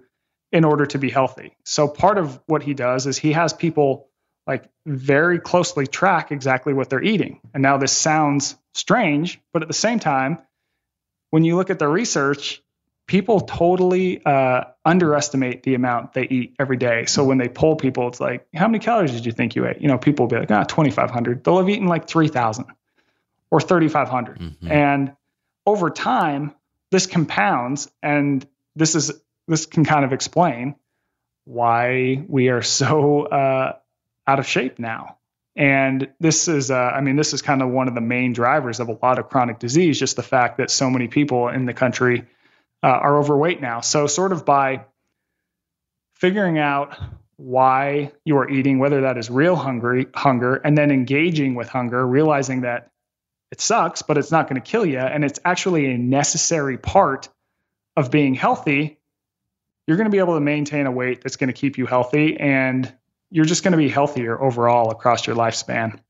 So if you're a guy or girl out there who's listening and you're wanting to live a healthier lifestyle, which a lot of people in our community, I think, are, wanting to do that, especially if hunting and the outdoors is a big part of their life. If they're not already in, great physical shape, it's something that a lot of folks want to work towards because that helps you a lot in all these endeavors. So what's one of your big takeaways from your deep dive into this world? When I get that feeling, I'm like, oh, I'm feeling hungry, and you're saying we should embrace it a little bit more. Like, what's an action item we should be thinking about that's going to help us a little bit more on that front? Sure. Well, I think one thing is thinking about what foods we eat. Now, at the end of the day, being at a healthy weight is all driven by, are you eating enough energy to fuel your body and what you want to do, but not vastly overeating that amount? It's essentially, it's physics. It's calories in, calories out, despite what all these diet books tell you about, there being a supervillain among foods. But that said, certain foods will help you feel fuller longer and fend off hunger. And those foods just so happen to be the foods that man evolved to eat. These are, meat, potatoes, grains that we have to cook beforehand. These are all things that help people stay fuller longer. And this is not a diet that's, high carb or low carb or high fat or low fat or high protein. It's just like the food that your great-great-grandparents ate. I mean, there's a reason why no one in the generations before, I think the obesity rate in the year 1900 was like 1 or 2%. And now it's 33. And it's because people are eating just basic foods and not overeating them. They help curb hunger. But in terms of re-engaging with hunger, I mean, I think something that people can do is even try, like, are you actually hungry when you wake up and eat breakfast? Like, can you extend that? Well, what happens? What does that feel like? Sort of just just experimenting with like, well, why am I eating? And noticing, you mentioned before, it's like when your grandma brings over those cookies, it's like, you're just going to eat them because they're there. Mm-hmm. So if that's a temptation for you, removing them, that's not to say you can't eat those foods. It's totally fine, but maybe have 1 or 2, and then throw them away if that's a trigger, and this is hard. If this shit were easy, people wouldn't be overweight, but it's necessary, right? It's like when you look at how we're trending and they do forecasts on this, and they think that I think the CDC thinks that overweight and obesity rate is going to be in the 80s by 2030. So, wow, man, it's something we got to tackle. I mean, and I think this has really hit home during the pandemic. It's, you look at the research and it's like the people who got COVID and had some of the worst symptoms, right? Being obese was a major risk factor for complications. And, through my other work, like I had a conversation with someone at the CDC about a month ago, and usually they're pretty hands-on. Like they don't want to tell people, hey, you got to get in shape, because, people don't like hearing that. So they've never really said anything like that to me. But this time the lady was like, people need to go to the gym. I was like, wow. Okay. Yeah. Coming from the government. So interesting. Yeah. It's, it definitely was a little bit of a self-perpetuating cycle too with the whole COVID deal, and that probably not on a large enough scale. But I think you mentioned in your book, and I think a lot of us experienced it. There was like the COVID-15 A lot of folks, I certainly experienced that when we first had the lockdown start and everything shuts down and your life changes and couldn't do anything. And all of a sudden it was like, well, what are we going to do that's exciting this weekend? Let's make chocolate mug cakes. And it was that kind of stuff that I'm sure a lot of people packed on some extra weight because they were, just in this weird situation. So, yeah. And also food gets used a lot to deal with stress. And because of all these other things we've talked about, I think people have more stress than we have in the past for a lot of reasons. And food is just an easy way to deal with that. It's kind of like cheap, always available Xanax. Yeah. And so, yeah. And that would explain it because the pandemic was freaking stressful. Yeah. Yeah. So let's skip to, we're going to change the little order of your book here, but it's the natural, I think, next question when we're talking about health, at least. We've talked about the food we eat, but then, of course, just exercise. You mentioned exercise is uncomfortable. Physical activity in a lot of ways can be uncomfortable. In long endurance events, things that push you are uncomfortable. But as has been the case with all these things, these discomforts do have benefits too. What about on this front did you find most interesting and most eye-opening? Because a lot of this stuff I think is like, yeah, we know this stuff, but I think you uncovered some interesting things here. Yeah, I would say most interesting to not, we all know that exercise is good for us. The data is really fascinating, and it could just be because I'm a freaking nerd, but you look at it and fitness is like the number one way to avoid the top killers of humans now. I mean, full stop. But I think what I found personally most interesting when I was up in Alaska, it's like everything takes effort, right? It's like every single thing you do takes some sort of effort. You go back into the modern world and you're like, oh my God, like nothing takes effort. I mean, when we're in the Arctic, it's like even getting water. We have to hike down to the freaking river, which is, we saw a grizzly there earlier in the day. So you're on edge, and then you have to hike this, bag of water back up that's 30, 40 pounds, whatever it weighs. And that's just for water. I mean, even like going out to the bathroom, that takes effort. But I would say the absolute hardest thing that I did in Alaska was the pack out of the animal. Mm-hmm. And it was 100 pounds or so on my pack. And we had 5 miles to go all uphill, sort of karma right there, back to camp. And, my background being at Men's Health and outside, like my job has forced me to do a lot of physical things. Now, I'm not saying that I'm like the world's best athlete. At the end of the day, I'm a gangly writer who sits at a desk most of the day. You're preaching to the choir right here. Yeah. But like I've done some stuff, and it was just the hardest thing I've ever done. And what's so interesting is, that was life for our ancestors a couple 100 years ago, 300 years ago. For all of time, right? Yeah. You look at cultures who are still hunter-gatherers. They are 14 times more physically active than us. We've engineered activity out of our life in every way. What I thought was interesting, though, is I traveled to Harvard to talk to a guy whose name is Daniel Lieberman, and he is an anthropologist there. And he, in 2004, he did this study where he basically found that the reason the human body is built the way it is so we could hunt. We would run animals down for miles and miles at a time and spear them. And essentially, we are really good at long, slow endurance events. We're terrible athletes in terms of like moving fast, like sprinting and lifting heavy things, but we're really good at running long, slow distances in the heat. And so that's how we would hunt. We would do a thing called persistence hunting. Most animals are really inefficient at cooling themselves because they pant to release heat. Mm-hmm.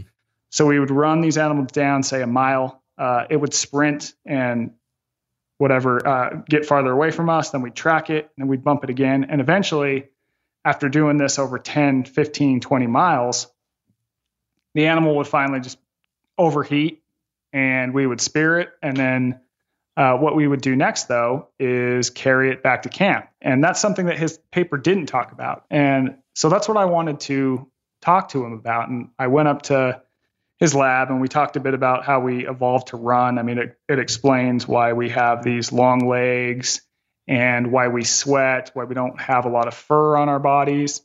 But then I asked him about carrying, because once we kill an animal, it's like you got to carry it back to camp. Or if the animal is just too heavy to carry, you got to carry camp to the animal.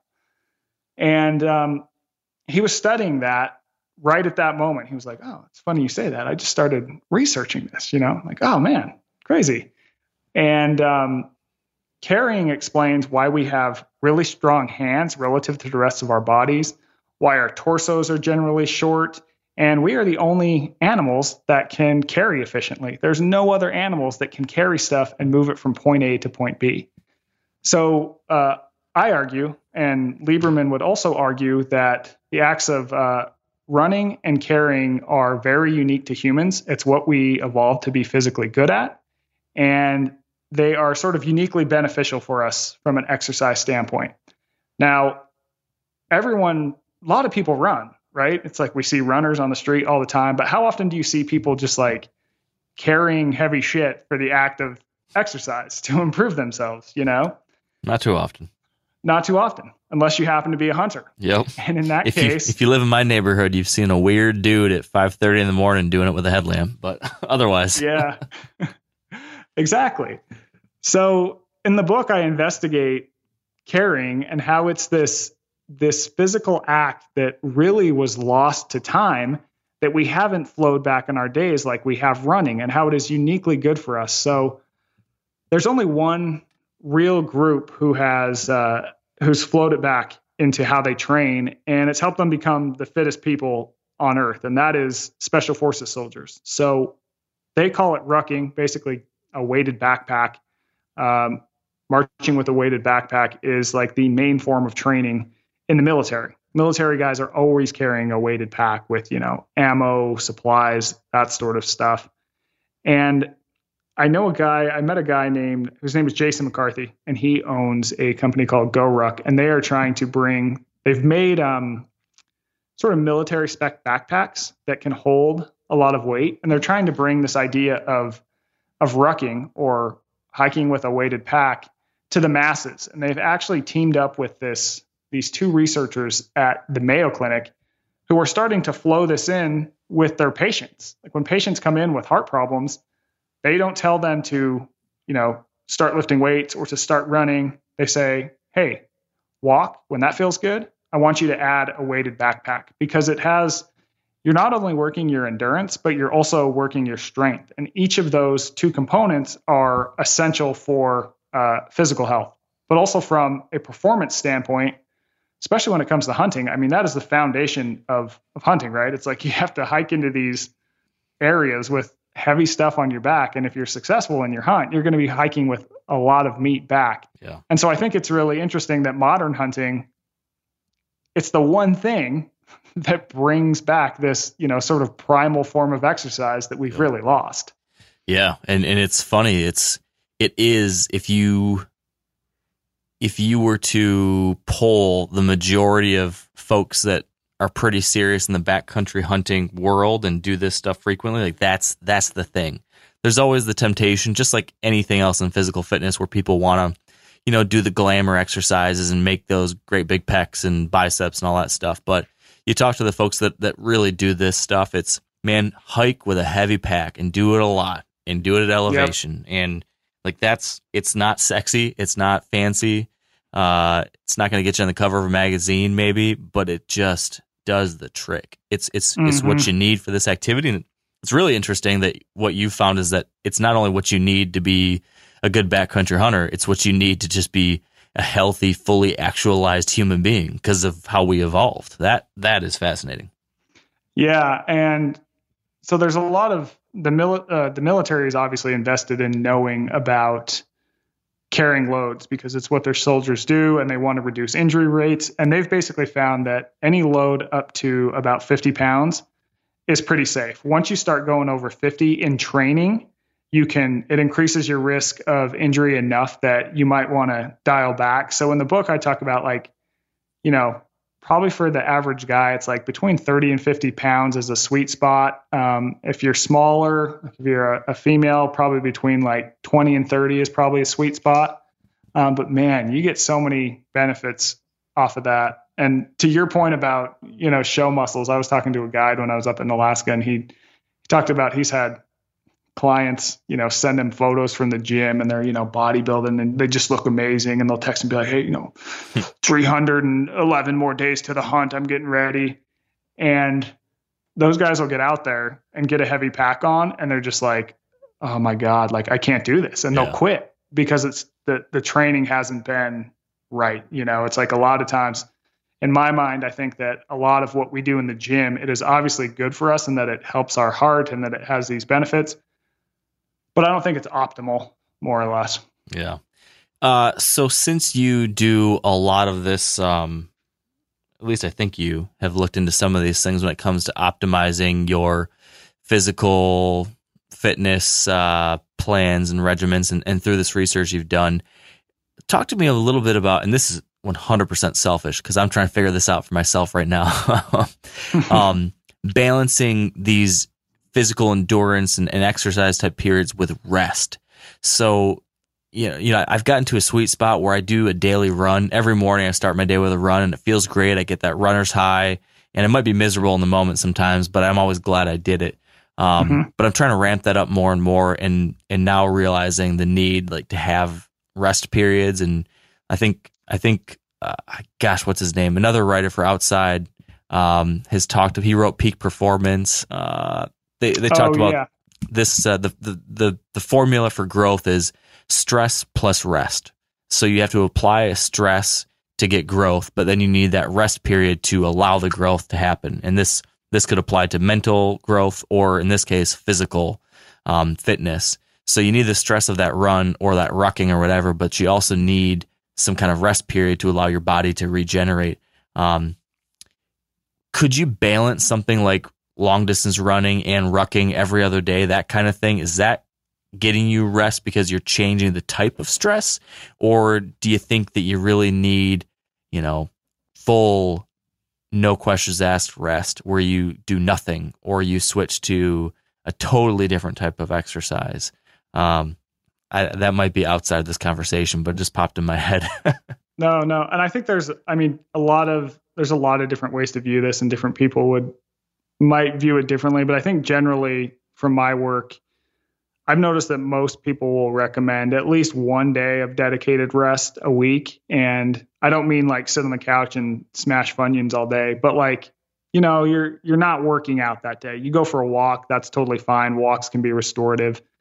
I do think it's good to mix up day to day the type of exercise you're doing. So, if you were to go for a long run on Monday, maybe don't go for a long run on Tuesday, or make it shorter, or throw in strength work. I mean, we know that as humans evolved, they were doing endurance is what we, I think, really evolved for. Most anthropologists would argue. So it's sort of uniquely good for us.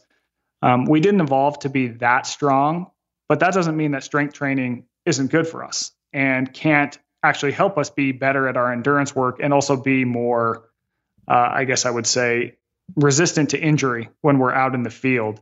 Also, movement is important. Nowadays, we sit in chairs on desks all day. We're slumped over keyboards, and our movement patterns are not what they used to be. I mean, you go to countries that are a little more uncomfortable, and it's like everyone can perfectly sit in the squat for as long as they want. It's like you test the average American. The average American can't squat because we're so adapted to chairs. So I sort of see the three pillars as endurance, strength, and the ability to move. I mean, I can tell you in my own training for this kind of stuff, I'll maybe lift weights, and not like bodybuilding style, more working the patterns that the body was built to do. Things like squats, overhead presses, planks, carrying heavy weights, 2 times a week. I'll do an endurance week. I'll maybe go for 2 runs, 1 pretty long, and then I'll usually ruck a day or 2, and then I'll have a day that's just dedicated to movement. And before every workout, I'll just make sure that I'm moving in the right way by doing a handful of different stretches. And so I think thinking about yourself in terms of like, how can I have as much exercise variability where I'm doing a lot of different things is going to help you be more robust instead of just focusing on one thing. When you go down one rabbit hole, you can obviously get very good at that. You look at professional runners. I mean, like a marathon runner, all they do is run, but they're going for that. But that's not necessarily healthy or good for the average person, right? They're basically giving up health in order to be a sort of freak at this one end of the spectrum.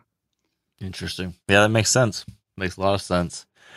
I guess that brings us to the final themes in your book, which is, again, right in line with something that I think every hunter has had to confront, which is getting comfortable with mortality, with death, whether that be your own or otherwise. What was your journey like when it comes to that?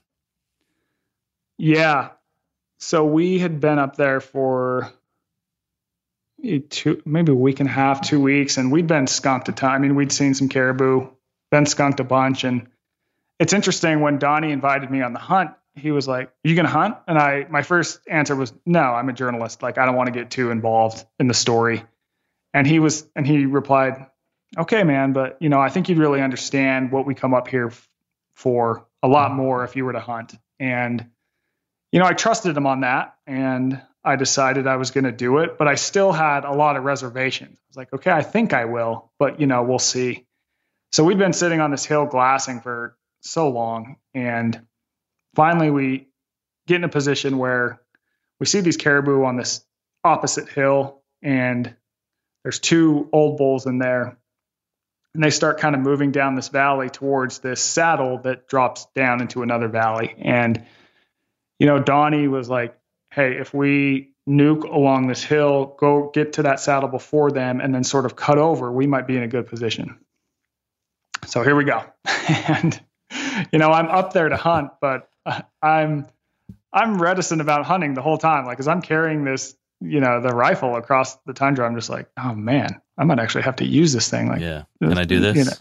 Yeah. I've always eaten meat, 94% of Americans do, I think, is the statistic, but I don't know if I wanted to cross that sort of what I assumed would be this, emotional barrier. And just wasn't sure if I wanted to go there, but we make it across the saddle. We hit the ground on the tundra, and we start, belly crawling in to where we think these caribou are going to come. And we get 200 yards. We stop. Donnie pops up with the binoculars. Nothing. Hit the tundra again. Another 100 yards. And I'm looking through the rifle scope. He's looking through the binoculars. We see these antlers appear on the apex of the saddle. And here they come. And there's a herd of, I think it was about 30. And we're kind of surveying them. I'm trying to see, which are the 2 old bulls. And we see this one where his antlers are sort of like shifting as he walks, and he's limping. And it was like Donnie immediately, we saw it at the same time, and Donnie just goes, "That's your bull. That's your bull. The one that's limping. Like, that's it." And I'm like, okay. So they start, walking out, and they get within, 150 yards and 125, then maybe like 100. And this old bull keeps going in and out of the herd, so I can't get a clean shot. And the whole time I'm like, I'm still not 100% sure if I'm going to pull the trigger. And they get past the closest point, and they keep walking. And Donnie's like, he can see I'm a little hesitant, and he goes, "Hey man, if you don't want to take the shot, you do not have to take the shot. But if you're going to take the shot, you need to take it now." And sort of right after he says that, there's like kind of this clearing, and it opens up, and that bull that was limping was there. And he just kind of looks up, and I pull the trigger. We think it hits him. Donnie's like, shoot again. So pull it again. And right after that, I mean, the herd spooks, the caribou that I shot, he hits the ground, and I'm thinking, oh my God, there is no coming back from this. What have you done? Mm-hmm. I mean, it hit me pretty heavy. So we walk out there, and I start seeing the caribou starts kind of having those spastic leg movements, because the energy's spilling from his body. And I'm thinking he's still alive. I'm like, man, I need to run and like shoot this thing because he's suffering. And Donnie's like, whoa, dude, it's fine. That's natural. We get there and he's down. And I mean, I got to give massive props to Donnie. He is the perfect person to go hunting with your first time, because he just, looks at me and goes, hey, we're going to go get your stuff. We'll be back. And he leaves me there. And I just kind of sat there and was like, very strange feeling of feeling about as depressed as I've ever felt, but also about as alive as I've ever felt, And it was this very heavy, strange new feeling to me. And I think ultimately at that point, I was like, I'm never going to hunt again. Like, I'm just not going to do it. And because I'm looking at this herd that he was with on the hill, just thinking, oh man, I just created a Bambi up there or something. Mm-hmm. And Donnie gets back and William, and we start breaking this caribou down. And that's when my mind started to change, because I could see that this ultimately was meat that was going to feed me and my family. And also, it was going to go to Donnie and William and their families. And seeing the meat, like, something just shifted for me, where I'm like, dude, you eat meat like every single day. And never once do you feel any ounce of regret or sadness, or you don't even think about it at all. But like, here you are with this meat feeling this way. And it made me realize that, like, by hunting, we're inserting ourselves in the life cycle in a way that is very enlightening for us. And, for me personally, it was very rewarding in that it also taught me a lot about the meat I eat just at home every day. It forced me to think about the choices I make with what food is on my plate and where it came from. And it just made me more cognizant of that. And I can say, paradoxically, you would think that once a person begins hunting, they would eat a lot more meat. The opposite has been true for me. I'm a lot more, I still eat meat. I am by no means a vegetarian. I probably eat meat every other day or so, but like, I've reduced my meat consumption because I'm like, do I need to eat meat right now? I don't know, but it also made me realize how removed we are in the modern world from the life cycle, and what effect has that had on us. So to sort of chase down that idea, I ended up traveling to Bhutan, which is this country in Asia that's by Nepal. And in Bhutan, people are thought to think about death at least once each day. Now, paradoxically, you would think that would really bum a country out. And Bhutan is not that developed, but they're also one of the happiest countries on earth. And a lot of the research suggests it's because they think about death. So it's just it's very fascinating that, in America, we remove ourselves from it, not only with what we eat, but also with how we deal with funerals, how we plan our lives. Like, people tend to think they're just going to like live forever, right? Mm-hmm. We just don't face it. And by facing it, whether through hunting or thinking about, your own mortality, that can change a lot of things for people. And they've followed this up with research that does show that people who think about their death and sort of understand that they're going to die one day, it makes them live in a way that makes them happier. Because all of a sudden, your everyday bullshit just starts to fade. Like, if I realize that, hey, one day I'm not going to be here, like, I'm probably not going to be as much of an asshole in traffic, right? Like, just like, whatever. Like, we have all these petty little squabbles we get into every day. That stuff, you just sort of don't care as much about it. And you really focus on what you think is going to move the dial for you and what matters in your life. Yeah. It's the same thing when you've got a family friend who's, someone dies tragically in a car accident or something. When that stuff hits close to home and it hits you viscerally like that, you all of a sudden get a little, unfortunately, usually it's a short window, but a window of clarity where you take a step back and take perspective of things and have that reminder that, geez, this stupid thing at work or this stupid squabble with my wife or this thing or that thing. Gosh, it doesn't matter in the big scheme of things. Helps you appreciate things again. It helps recenter you on, like you said, what's most important.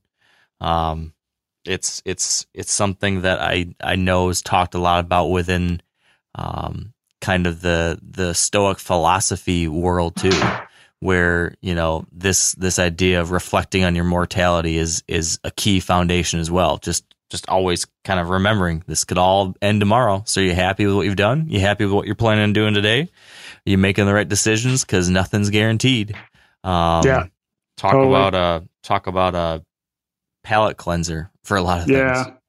And one of the craziest things is, so I go to Bhutan, and it's a fascinating country. It's the only capital city in the world that does not have a stoplight. I mean, it's very, very underdeveloped.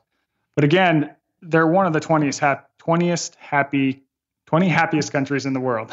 Took me a minute to say that, right? But they're one of the least developed. And one of the things I did to understand this is there is a guy who's an economist at Oxford that really runs all this data, who was interesting to talk to about this. But then I went and visited a guy who is sort of a leader in the Buddhist faith there. It's it's a Buddhist nation. And to get up to meet with this guy, his title is a Kempo, so he's a monk, and he lives in this shack that is outside this monastery that's up on a cliff. Now, to visit Bhutan, because of government regulations, you have to hire a driver to take you everywhere. My driver's got this like smart car, basically. I mean, it's this tiny little thing. And we got to go up this, 4x4 road to get up to this monastery to meet this dude in his shack. And it's like, I mean, this driver is just, he could win the Baja 500 or 1,000. I'll tell you that, man. Like that drive up there was just like, I mean, just amazing. And, he parks, I hike along this ridge, go see this guy in his shack, get in there. First room, there's nothing in there. Second room is a very basic kitchen with, a cooktop and a sink. And the third, I have to pull this drape open, and first thing I see is this massive statue of the Buddha, and it's flanked by candles and smaller statues and photos of Buddhist leaders. And then I look left, and there's incense smoke in the air, and the sun is shining through this window, and it's just catching the smoke. And beyond the smoke, I can see this face, and it's I hear this voice. It's welcome. And it's this Buddhist monk, and he's on this platform in the lotus position in his full orange robes, shaved head. I mean, it was just if you're picturing what's the most cliche thing you could think about in terms of this Western journalist going to meet, the monk in Bhutan. I mean, this was it, dude. This was totally it. Just like the movie. Just like the movie. And so I sit down there and we talk for a couple hours just about death, and especially how the West sees death versus how they see it in Bhutan. And, he talked about in the West, we see life as trying to accomplish a checklist. It's I'm going to graduate college, then I'm going to buy a car, then I'm going to get a job, then I'm going to get married, then I'm going to have a kid, and then I'm going to do this, then I'm going to do that. And we're always looking ahead to the next thing. We're not quite satisfied. And he really thinks about it if we can learn to accept that we are going to die one day and really try and live in this moment. And we never know when we're going to die. It's the thing. Death could come at any time, we can start to make decisions that maybe aren't just so automatic. I'm not saying that any of those things that I laid out are bad in any way, but we often don't stop and question why we're doing the things we do. And that can lead us to maybe live a little bit truer than ourselves. And one of the final things this guy says to me is, hey, just remember, death can come at any time. A couple days later, I'm going to visit this. It was a tour. It was a non-work day. It was I'll do a tourist thing day. I go to visit this really famous monastery that is built into the side of a cliff. You have to hike to get up there. It's a 5-mile hike. Pretty gnarly hike because it's in the foothills of the Himalayas, so the altitude really starts to get you. And so me and this driver, we hike up there. we go see it, and there's all this interesting death imagery and just really fascinating place. And we're leaving, and the driver's like, "Hey," he's like, "Hey, someone's sick," and he starts running over to this group of people, and this Buddhist monk was like on the ground, had some sort of incident, and he's on these like really steep steps, kind of on a cliff. So we all decide like, we need to get this guy down. And no, I'm the only person that speaks English. Everyone else is speaking Bhutanese. So my driver's kind of having to be this like middleman sort of. It's like, hey, we need to get him off the steps, get him down, you know? And I'm the only person that knows CPR, which I learned for my venture into the Alaskan wild. And I start doing CPR on this guy. He's a monk, bald head. He's in his all monk's robes and did CPR on this dude for like 20 minutes, and he didn't make it. And it was just like, I came here to learn about death, and we have this situation where there's this guy, like there was another tourist around me who was like, I literally talked to that guy and we laughed together at the bottom of the hike, and he was totally fine. And then the guy was probably like 60. And for whatever reason, he had some incident, and it was like, he just couldn't, we tried to call for a helicopter, but it was too cliffy. Nothing could come in. And it was just like, man, it was intense, but it also cemented this idea that's like, death can come at any time. Like we can't predict anything, whether it's like you said, a car accident, or whether we have some weird genetic thing, or, you have a heart attack unexpectedly. I mean, man, that definitely made me start thinking about, how am I spending my time? Where is my attention going? Am I doing the things that really, truly fulfill me? I mean, that sort of thing will, that self-corrects once you get yourself in a position like that. So, yeah. So, I mean, that's a heck of a personal experience to really illustrate and tie a bow on a concept you're trying to learn more about. That's for sure. But I got to believe this entire journey has been something like that in its own way for you. So now that it's done, you've chased this rabbit, trying to learn about these different things. You've had all these experiences. You spent a month plus in the Arctic wilderness. You've confronted death in a number of different ways now. You've explored how discomfort may actually really lead to much better things in our lives. I know this book, I'm sure you were hoping this book will change people in some kind of way, but how has this book changed you? What's changed in your life now after this journey for yourself? Yeah, I think a lot of it is just awareness of how freaking lucky we have it today. I mean, I don't want the message of this book to be that comfort is bad. Comfort is awesome. It is amazing that you and I can have this conversation right now over the internet, and then it could go out to people and, benefit people. It's amazing that, I can drive through McDonald's and get a quarter pounder that tastes delicious. Like, all these things are amazing. There's a reason we're so successful as a species.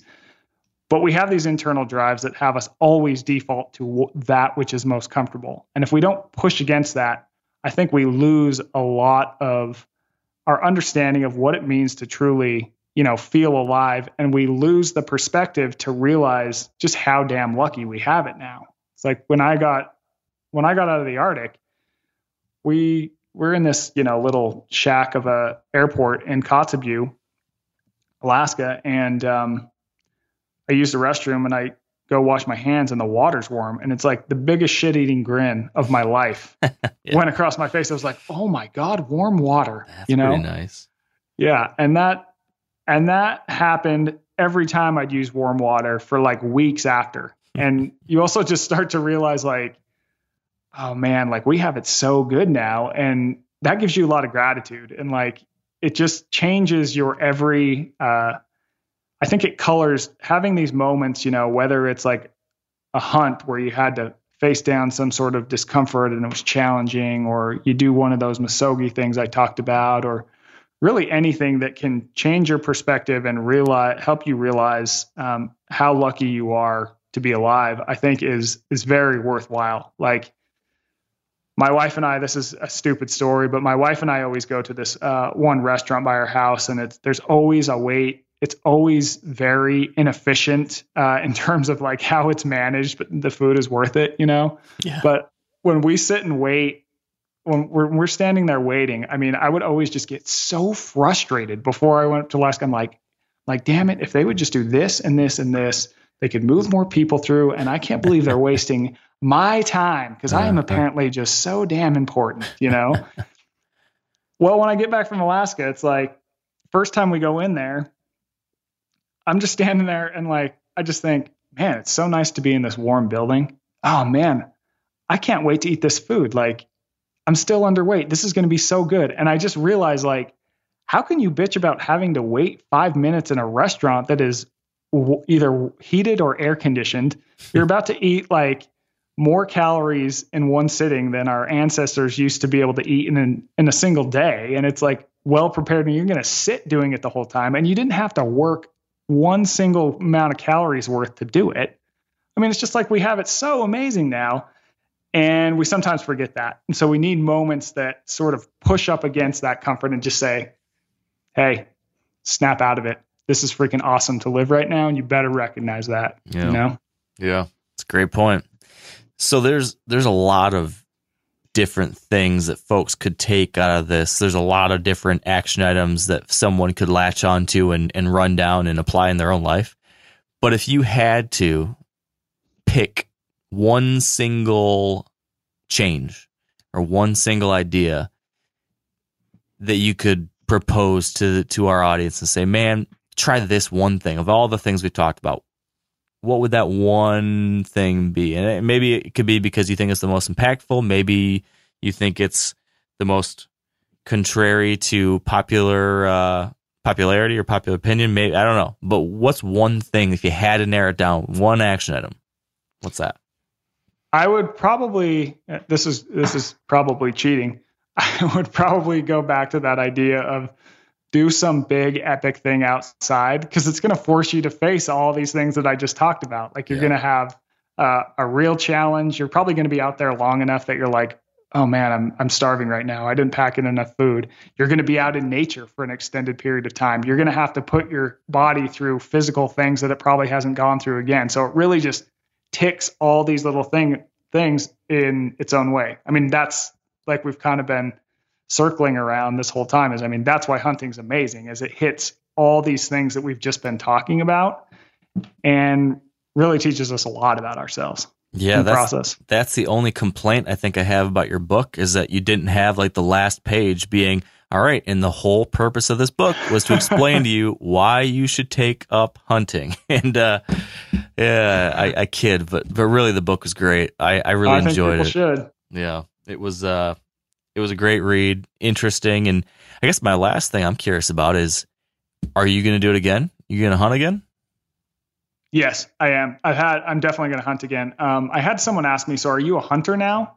And I had to think about that one. And I don't know if I would classify myself as a hunter yet. Maybe it's, I feel like I haven't earned it, or maybe it's, I feel like, cause I'm primarily first and foremost a writer, that if I start to identify with, I'm a hunter or whatever it is, right, then maybe I couldn't criticize it if I needed to in my writing. Sure. That's interesting. But I'm definitely going to hunt again. I mean, I've talked to Donnie. Donnie set me up with a bow, and so I've started shooting that, and we're gonna get some stuff going soon. Yeah, I've put in for tags too. But the other thing that makes that I think is really interesting with hunting, going back to that Misogi idea, is it is damn hard. Mm-hmm. Like, you're probably going to fail, especially when you're new. I mean, I put in for all these tags right when I got back, and it was just like strike, right? And it's just so hard to get. So it's the idea that you actually have to work and dedicate yourself to get into this game makes it that much more rewarding. And also because the stakes are so much higher than, like, I don't know, golfing, So very, very, very true. It's as serious as anything can get. So forces a lot of these a lot of these perspective shifting things that you've talked about all come into play when it comes to hunting for so many reasons. So it's a really interesting interplay, and I'm glad that, you know, people could write this book with a lot of different, you know, adventures being the theme of their story. And I thought it was really interesting that hunting ended up being the one that worked with this story, and I think it was a perfect illustration. So for folks that want to pick up a copy of the book, where do you want them to look for it? When is it out? What do they need to know? It is out May 11th. So I'm not sure when you're airing this, but could be out now if you air it May 11th. And you can find it wherever books are sold. I mean, you know, Amazon, Barnes & Noble, all that stuff. There's a bookstore here in my hometown of Las Vegas that I partnered up with. And I did that because they do a lot of their funding goes to writing programs for any inner city kids. And it's called the Writer's Block. So if you go to thewritersblock.org/Easter, you can get it there. I'll sign it. Some of the money goes to these programs. So that's kind of a cool way to do it because it also supports that independent bookstore. And then, I don't know, if you want to know more about me, I got a website. It's eastermichael.com. And yeah, you can hit me up on Instagram, whatever. Email me. I'm happy to chat, answer questions, all that kind of stuff.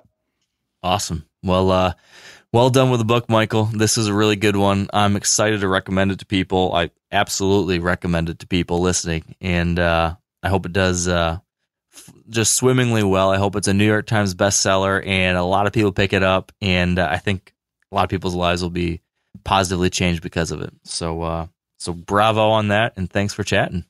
Awesome. Well, hey, thanks a lot for having me, man. I really appreciate the kind words coming from you. I mean, I loved That Wild Country, and I think we definitely see a lot of things the same way, but kind of coming at it from slightly different angles, which is really cool to see that overlap. And it was awesome to talk to you. Yeah, I agree. I think we should do it again. For sure. And that's a wrap. Thank you for joining us. As I mentioned, highly recommend this book. Head on over to Amazon or wherever it is you want to pick up your books and check out The Comfort Crisis. Really enjoyed this one. Hope you did too. Thanks for tuning in. And until next time, stay wired to hunt. Outdoor adventure won't wait for engine problems. Things like hard starts, rough performance, and lost fuel economy are often caused by fuel gum and varnish buildup. Seafoam can help your engine run better and last longer. You simply pour a can into your gas tank. Hunters and anglers rely on Seafoam to keep their engines running the way it should the entire season. So pick up a can of Seafoam today at your local auto parts store or visit seafoamworks.com to learn more. I'm sure a lot of you guys remember the old ceremonial hunting tradition of eating the heart out of the first animal you kill. Meat from those organs are among the most nutrient-rich foods on the planet. You can get those same benefits your ancestors craved via convenient daily capsules from Heart and Soil. Find out more at heartandsoil.co. And remember, use code MeatEater for 10% off your purchase.